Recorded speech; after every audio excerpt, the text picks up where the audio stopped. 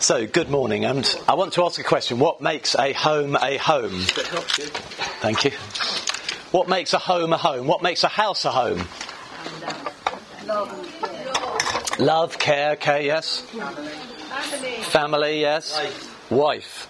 Okay, well, but if you don't have a wife, you can still have a home, can't you? Somewhere you meet together. Somewhere you eat together. So a table. A table. More important than a TV, then? Okay. So we have felt as a church that God wanted to give us a home, and He gave us this. And you know, Jesus never asked us to agree with Him, but He did ask us to follow Him. So He's provided this home, and we followed Him here. Now, we are the church where we live, actually. We minister where we live, where we play, where we work. That's where we minister. That's where we are God's presence in the whole world. But, where we meet is also valuable. So the Bible is an account, actually, of how God wants to bring us home. The whole of the Bible is that account. It starts with God living with Adam in the cool and in the garden, going for walks with him. And then Adam decided one day he was going to rebel against God, and he didn't want God involved in his life. And ever since, as it were, God has been rejected by human beings, and yet He's been reaching out in all kinds of different ways to bring us back home. And we've often people perhaps don't feel that connection because we've lost that connection with God. But God wants to restore that connection. He wants to bring us right back into the very hearth, round His table, to eat with Him, to know Him as to be adopted in His family, to know Him as our Father. And I want to just look at 3 or 4 scripture passages just to open this up a little bit. And the first one is to a section in Exodus chapter 32, which Adam might have on the screen there. And this is a section, this is all to do with Moses. If you remember Moses, he was the guy who led the ancient people of Israel across the Red Sea. You might have seen films about this where the Red Sea gets parted and then the Egyptians get drowned in the Red Sea because once the people of Israel had crossed, the Egyptians who were attacking them were following along in the through the opening, and they got drowned. And not long afterwards, as they kept on, they were then walking around Sinai, which is still there, of course. They'd escaped Egypt, crossed into Sinai, quite a desert area. They were very reliant on God to give water from the rock. It was in the passage that was read from the psalm earlier. All kinds of stuff happened, and the people actually got pretty fed up because they had a pretty miserable life in Egypt. But you often forget how miserable your past was when God leads you on a journey, because change is a bit threatening, it's a bit uncomfortable. And so they began grumbling and all kinds of stuff was going off. And so we get to this section here. And Moses is up on the mountain meeting with God. God's telling him stuff, giving him the 10 Commandments. It's quite famous on the 2 tablets of stone with the 10 Commandments. And meanwhile, down in the valley, the people of Israel are getting up to no good. They're not being faithful to what God had said. And so in verse 7 it says, "Then the Lord said to Moses, 'Go down, because your people, whom you brought out of Egypt,'" you notice how God makes them Moses' people at that point. You know, it's a bit like a husband and a wife quarrelling about the children. "Your son has..." And they've become corrupt. Verse 8, "They have been quick to turn away from what I commanded them, and have made themselves an idol cast in the shape of a calf." You see, God wanted to bring them back home, but you know, He doesn't. If His home is filled with people who are being violent and unjust and raping one another and abusing one another and bullying one another, then it's no longer a home, is it? So he needs to change us so that the home He wants can be the home He wants. And these people weren't going with that. And so that various things they were getting into, they were worshipping other gods. They'd made some golden idols and they were worshipping those. And then in verse 9 it says this, "I've seen these people," the Lord said to Moses. And I'm going to come back. You need to listen carefully to this because this isn't what it appears. So listen carefully. "I've seen these people," the Lord said to Moses, "and they are stiff-necked people. Now leave me alone so that my anger may burn against them and that I may destroy them. Then I will make you into a great nation." You might think, well, this is quite heavy. This is what I thought Christians believed in, a nasty God who's coming and get us, okay? But you need to listen because it says, verse 10 there says, "Now leave me alone." God says to Moses, "Now leave me alone." Moses had been praying to God. He'd been nagging God, saying, you be merciful to the people. Be merciful. Please forgive the people. Be merciful to them. And then look at verse 11. But Moses sought the favour of the Lord his God. Lord, he said, why should your anger burn against your people whom you brought out of Egypt with great power? Remember, you're the God who wants to bring them home. And so he goes on. And then it says, verse 14, just skipping ahead, then the Lord relented and did not bring on his people the disaster he had threatened. Now what's going on here? I want to suggest to you that God our Father was doing some fathering with Moses. He was trying to test Moses, because it was a great offer, this, wasn't it? It's telling Moses, you know, I'm willing to forget Abraham and his tribe. I'm willing to start over with you, Moses. Well, let's forget all these annoying other Christians. Have you seen that sign up over on someone's desk in an office? You know, how can I soar like an eagle when I work with turkeys? Right? And sometimes we can feel like that. If only I didn't have all these other people, my neighbours, these other people at church, I could be such a wonderful person. And Moses gets that offer from God. But it's not a genuine offer. This is God wanting Moses to press back against him. Because he wanted to know, does Moses know who I really am? And Moses does know. He did know. It says in one of the Psalms that Moses knew the ways of God and the deeds of God. He knew his deeds, but also his ways. And he knew that God our Father loves us, and he's wanting to rescue us. And he's wanting to bring us back home. And so Moses kept praying, oh Father, just forgive them. Don't do this, okay? And in fact, later on, remember, you see in verse 10, God's saying, now leave me alone. In other words, stop praying for me to be merciful. Right? Moses has given a command by God, stop praying for me to be merciful. But Moses does not obey that command, because God didn't want him to obey that command. God wanted him to keep pleading for that mercy. And that's why God is merciful. There are several other stories in Scripture, like with the prophet Jonah, where this kind of same thing plays out, where God wants to see, are you actually, do you understand how merciful I am or not? And so there is Moses learning that he knows that God is merciful, so he disobeys God and he keeps on praying. In fact, in verse 32 of Exodus 32, which is not on a slide, in fact, Moses says this, now please, he says, but now, he says to God, please forgive their sin, but if not, then blot me out of the book you have written. What an extraordinary thing to pray. Moses was willing to say, if you've got to punish somebody for this sin, then punish me in their place. Isn't that an astonishing thing to pray? How many of us, with someone who's maybe really dealt with us badly and been malicious towards us, would pray to God and say, would you blot me out rather than them? What a sign of how Moses had caught the heart of his God. And in this, he was actually reflecting the Son of God, wasn't he? Because one day, when Jesus came, he didn't just make this offer. The Father said, well, actually, Son, I'm going to let you go through on this offer and actually offer your life and die in place of all of them. Right?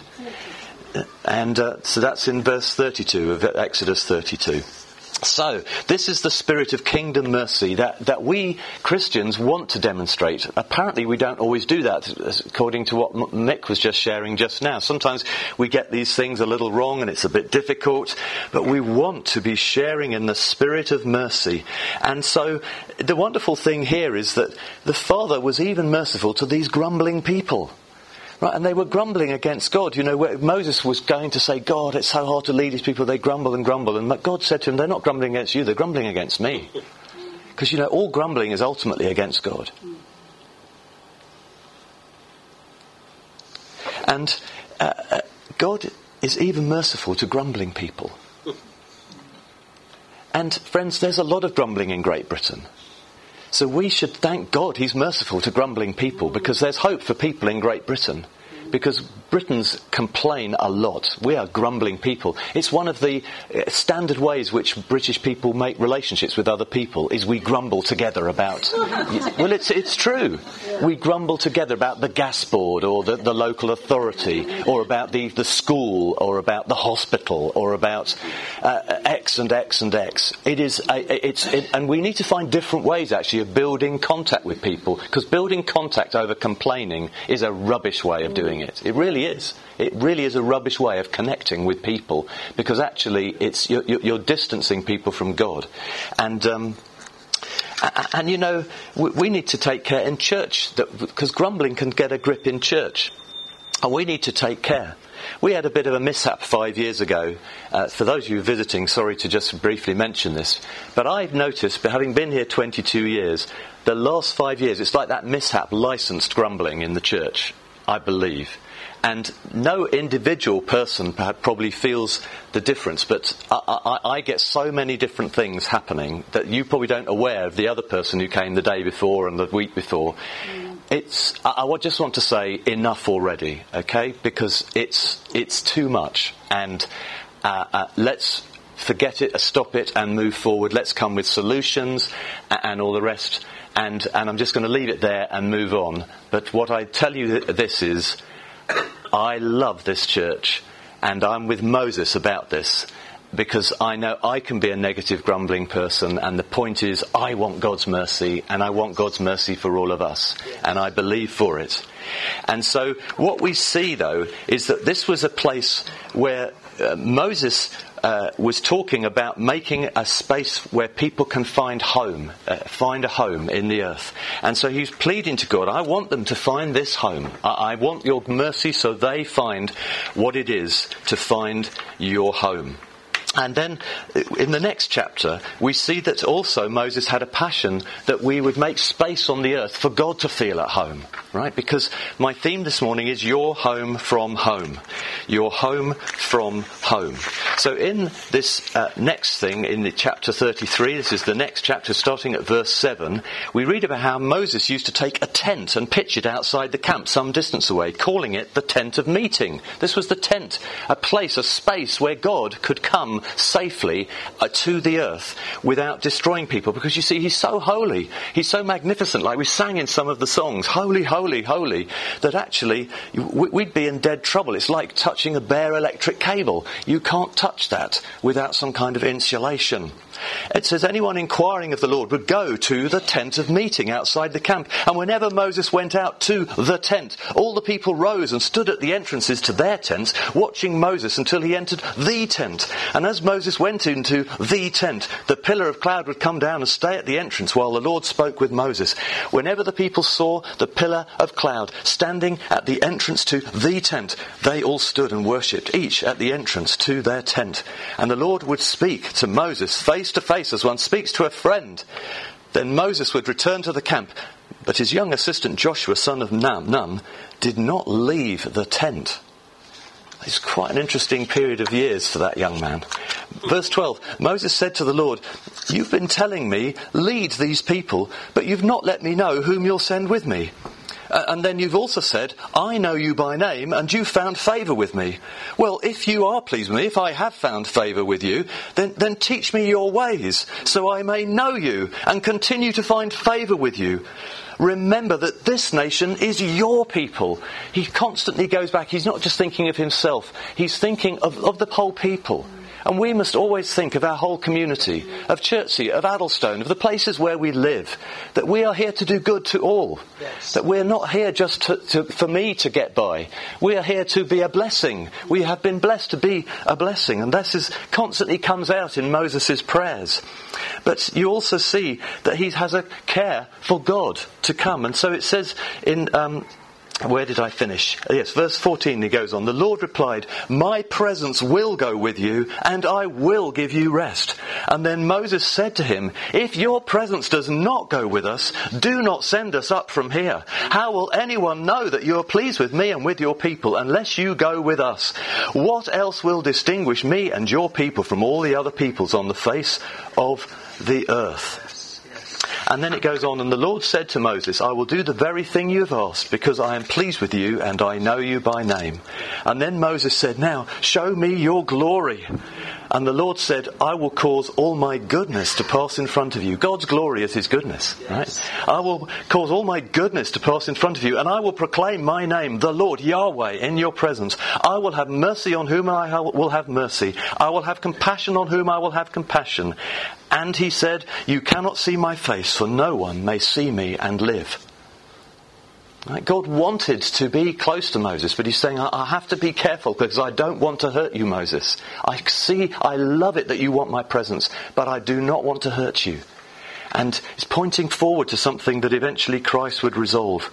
And then he says, verse 21, then the Lord said, there's a place near me where you may stand on a rock. When my glory passes by, I will put you in the cleft of the rock and cover you with my hand until I have passed by. So with his own hand he protected Moses from the holiness which Moses didn't have, that would have destroyed him, because God so loved Moses.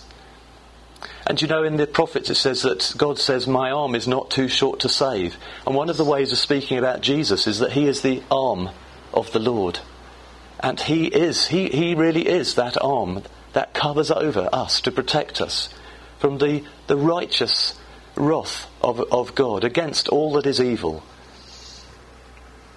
And then I'll remove my hand and you'll see my back, but my face must not be seen. God is so good, isn't he?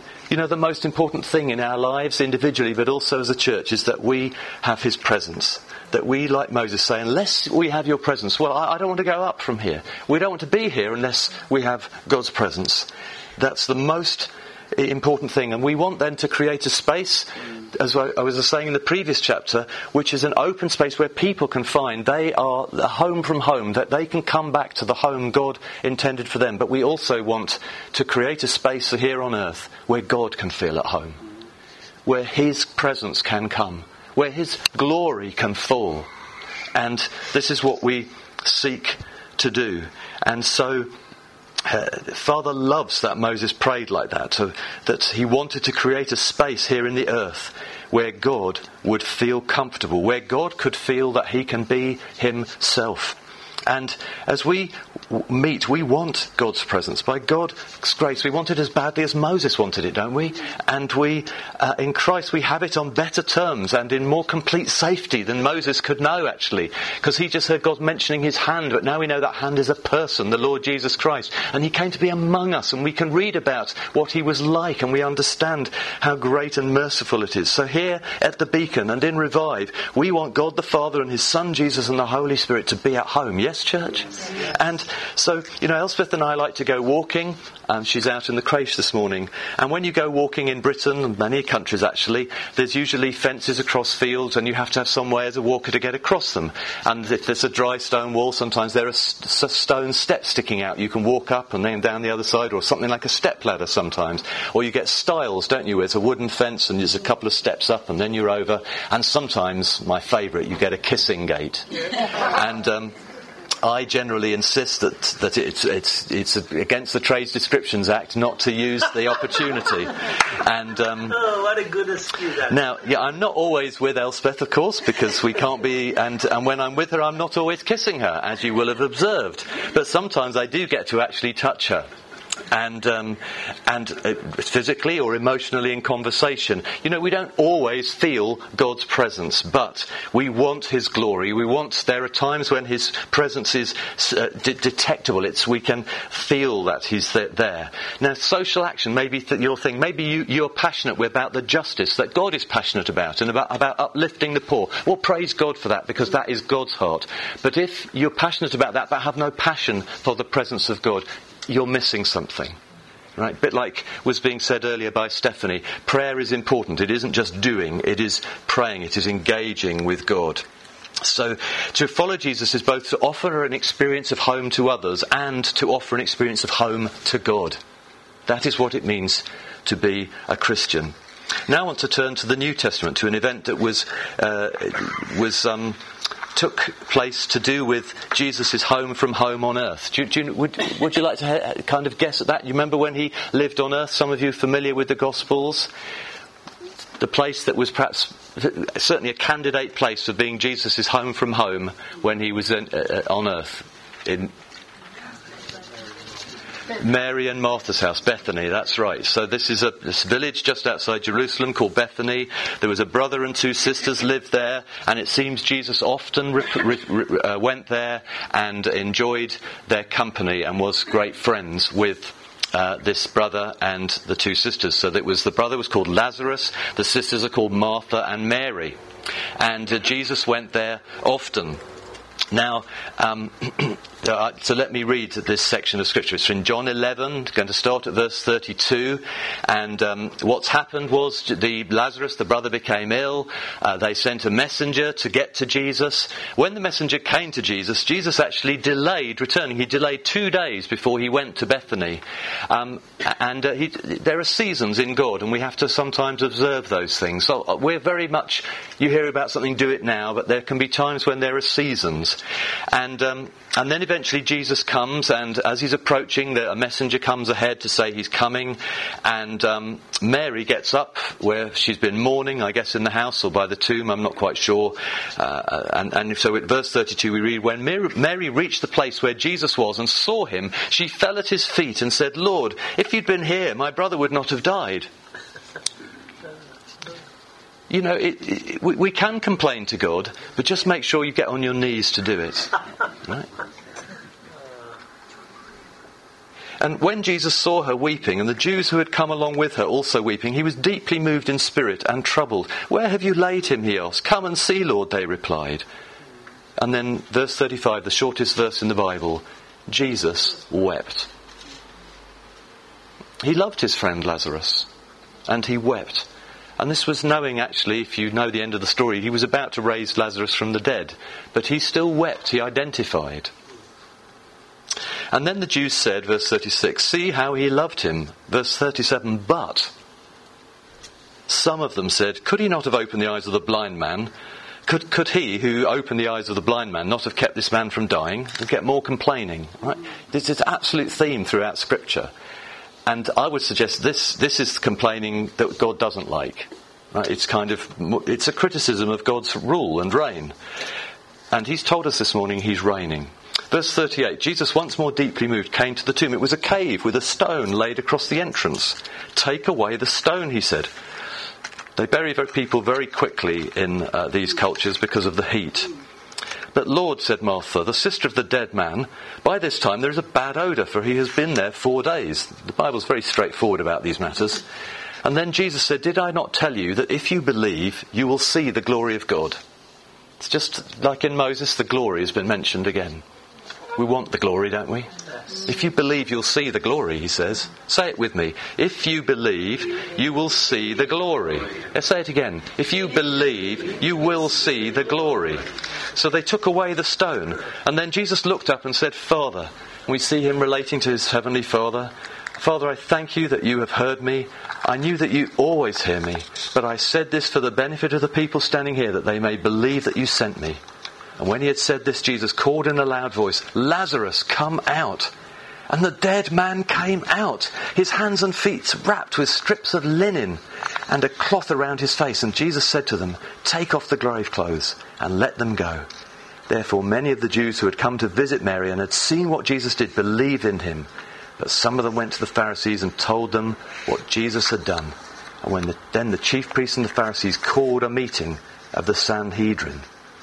And they say, "What are they accomplishing?" and various things like this. And then verse 49, one of them, named Caiaphas, who was high priest that year, spoke up, "You know nothing at all. You do not realize that it is better for you that one man die for the people than that the whole nation perish." He did not say this on his own, but as high priest that year, he prophesied that Jesus would die for the Jewish nation, and not only for that nation, but also for the scattered children of God, to bring them together and make them one, to bring them home. So from that day on, they plotted to take his life. When we first acquired this building in December 2013, we met downstairs and Nathan and Keith were appointed into the leadership team, what we call the eldership. And Nathan's father-in-law brought a prophecy and he quoted from this very passage, which is what led me to it. And he said some stuff, if I can find it. It's hard when don't have two hands. Okay, maybe I can't find it, but it was picking up on that section of scripture, and God saying how he was going to, do you remember this? He was going to bring people out of the graves, and we would be taking off. Here we go. I believe God wants for his glory to be seen in this place. So you'll see the glory of God. If you believe, you will see the glory of God. You'll see the glory of God. You'll see the glory of God. You'll see the glory of God in this place. I want to receive that. Do you? We want to receive it, and that people will be brought to life in this place. And he was downstairs, so we include Revive in that expectation. When you feel at home, you feel free to be yourself. When God is being himself, he brings salvation, he brings deliverance, he brings provision, healing, endurance through trials, bravery, faith, hope, love, righteousness, peace and joy. And of course we don't see all these things already, but we're beginning to see them. So we're positioning ourselves to receive these things.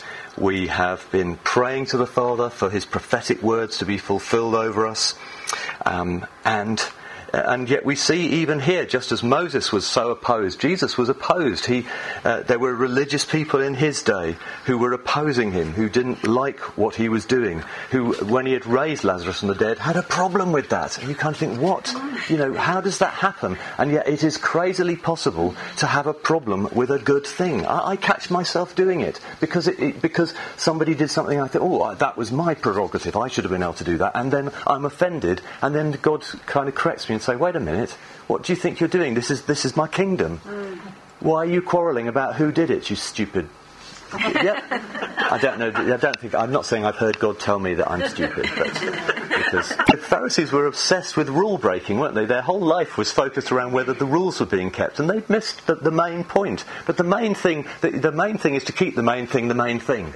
Right? The main thing is to keep the main thing the main thing, and the main thing is the presence of God. It is us creating a space where people can come and feel that this is home. God is bringing me home, and also the same space where God and the Father, the Son, and the Holy Spirit feel at home.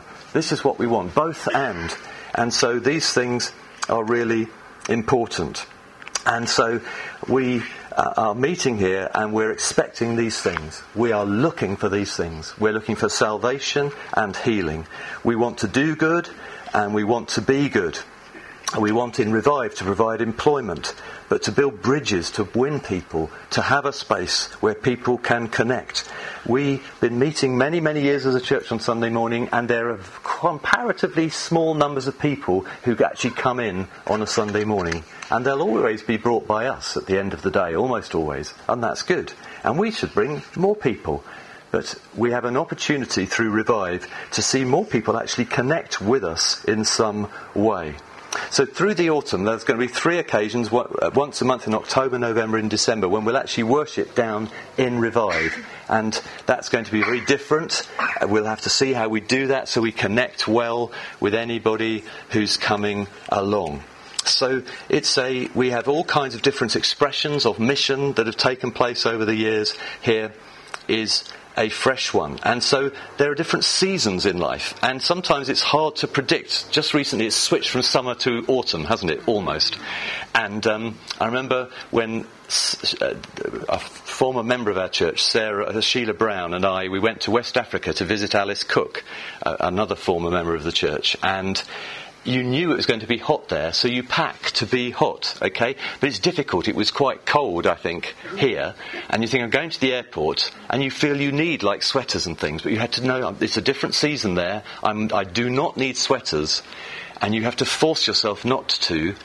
And then when they opened the doors of the plane, it was like a wall of heat hit you, okay?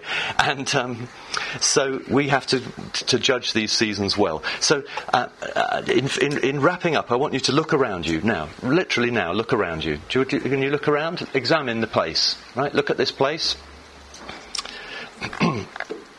This is the home that God's provided.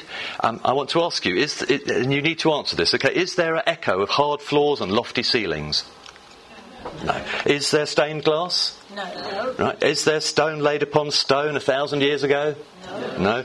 Are you sitting on a hard wooden pew made hundreds of years ago? No. Is there an icy floor beneath your feet?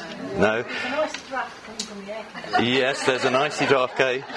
That might be turned off then now. Have people worshipped in this space for hundreds of years? No. No. Is it a church? Yes. Well, is it? Is the building a church? No. We are. Okay, right. Can we get 300 in this space? No. Okay, so all that's no. Can it get too hot in here in the summer? Yes. Yeah. Can it be cooled? Yes. That's good. Can it be too cold in the winter? No, we got the... Well, can it be warmed? Yes. Ah, good. Can we build another floor on top? Yes. Yeah. Was this built to be a supermarket? The answer's yes. Is it located on a main shopping street? Yes. Is it available for kingdom use? Yes. Can we be proud of what we've made of this old supermarket? Yeah. And is it all paid for? Yes. So now look again at the people around us. Right? Are they the church? Yes. Do you love them? Yes. Do you pray for some of them at least? Yeah. Have you celebrated birthdays and funerals and other life events with these people? Yes. Have you walked through various trials with some of them? Yes. Have you served alongside them? Yes. Are there those who've challenged and fathered and mothered you? Yes. Are you not so sure about that? I don't have.